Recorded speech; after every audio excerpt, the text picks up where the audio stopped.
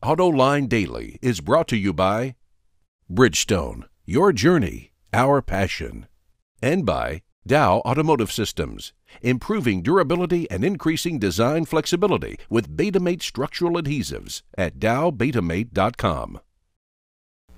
Hello and welcome to AutoLine Daily. Hey, I cannot wait to tell you about my driving experience in the new Infiniti Q50, the first production car with steer-by-wire. But first, let's get to the news. Yesterday, we got a chance to check out the only CNG half-ton pickup available today, Ford's F-150. As a matter of fact, the company has 6 different CNG-prepped engines ready to be upfitted into 8 models. There are currently 6 Ford-approved upfitters, and as long as they meet a prescribed process, the engine will remain under warranty. The CNG-prepped engine for the F-150 has an additional cost of only $315, but it will run between $8,000 and $10,000 for the fuel system from the upfitter. And for large trucks with large tanks, customers can expect to pay somewhere around $16,000. Now that's a lot of money, but when you think of commercial truck fleets that drive lots of miles, the fact that CNG costs anywhere from $1 to $2 a gallon equivalent to gasoline and emits 24% less greenhouse gases, it starts to make real sense. Ford is on track this year to make more than 15,000 CNG-prepped engines, a 25% increase over last year. Ram also offers a CNG option on its 2500 series truck, and I think we're going to see others join the party.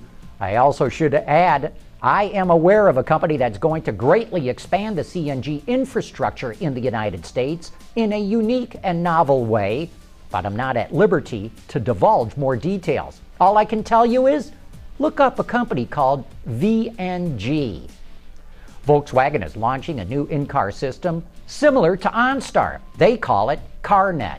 It's available in select 2014 models of the Jetta, Passat, Tiguan, CC, Beetle, and EOS. Features include automatic crash notification, roadside assistance, and stolen vehicle assistance. CarNet costs $200 for 1 year or $18 a month, plus there are 2 or 3 year deals. Audi is the first automaker to bring in-car LTE, or long-term evolution, into a vehicle. That is a new wireless communication standard that provides a mobile internet option in the A3 Sportback and will be available in all other models by early November. Audi has yet to name which service provider it will use in the U.S. Jaguar is on the rebound thanks to a revamped lineup that includes its XJ, XK, and XF, and now, of course, it's added the F-Type. Interestingly, we just learned how the marketing team set out to make the price of the car a unique advantage. We saw a hole in the marketplace. We saw what we call white space. And there was really a gap in the marketplace where there was really nothing playing in that segment. Porsche had raised the price of the 911 really very high and left this big gap between where the Boxster ends and where the 911 begins. And we thought that was a really good place to really try to position this car. So to slot it in where the F-Type kind of starts, where the Boxster S ends, and then the V8S ends where the 911 starts. So we saw this gap in the marketplace, and it seemed like something that we could really develop a great product to fill that. So there are 3 levels of F-Type: the F-Type, the F-Type S, and the F-Type V8S. The F-Type and the S model, powered by supercharged V6 engines, 340 horsepower to start, 380 horsepower in the F-Type S. Cars start at $69,000 and $81,000. And you can step up $92,000, you get the F-Type V8S, 495 horsepower, 5-liter supercharged V8. And when you walk up through the range, we add a lot of performance equipment on the way. So when you step up from an F-Type to an F-Type S, you get things like bigger brakes, bigger wheels, limited slip differential, the adaptive dynamic suspension, which is our continuously variable suspension system, active exhaust system for better sound. Then you step up to the V8S, you get even larger brakes, larger wheels, the electronic active differential. So it's really walking the performance quotient up as you go up the range. After just 1 month on the market, Jaguar says the F-Type has helped drive overall sales up 20%. Coming up next, I'll give you my driving impressions of the new Infiniti Q50, the first production car to offer steer-by-wire. Dow Automotive Systems, driving solutions in automotive, commercial transportation, and aftermarket with innovative products like Betamate structural adhesives. Lighter, stronger, safer. DowBetamate.com. Under the leadership of Johan de Nysschen, Infiniti is pouring on the coals to build itself into a serious player in the luxury segment. The brand is no longer treated as a marketing effort by Nissan, but is now a fully owned subsidiary with its own headquarters in Hong Kong, its own design and engineering. It even has its own human resources department. The first new car to come out under this structure is the Q50, and I just got the chance to test drive it yesterday. As you may know, the Q50 is a rear-wheel drive four-door sedan that starts at $37,600. Fully loaded, it easily tops $50,000. It also replaces the G37 sedan. More on the name change in a minute, but first let's get to some of my initial driving impressions. The Q50 is available with a 3.7-liter V6 or a 3.5-liter V6 hybrid.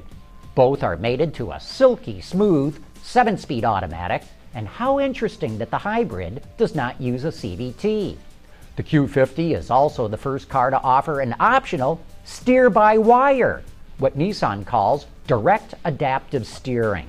There truly is no mechanical connection between the steering wheel and the steering rack. It's all handled electronically. This also allows the steering rack to be hard mounted to the structure of the car, and of course it eliminates all the vibrations that normally run up the steering shaft. And because it's adaptive, it eliminates most of the tugs and nibbles that you get through the steering wheel while driving over rough or undulating pavement. Yet the steering is not numb.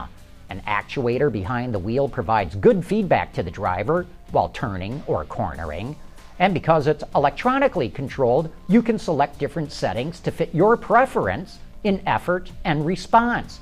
And you can change them on the fly while you're driving, not just sitting there in park. And yes, there is a steering shaft with a clutch that automatically gives you a mechanical connection in case of system failure. As I said, the steer-by-wire system is an option.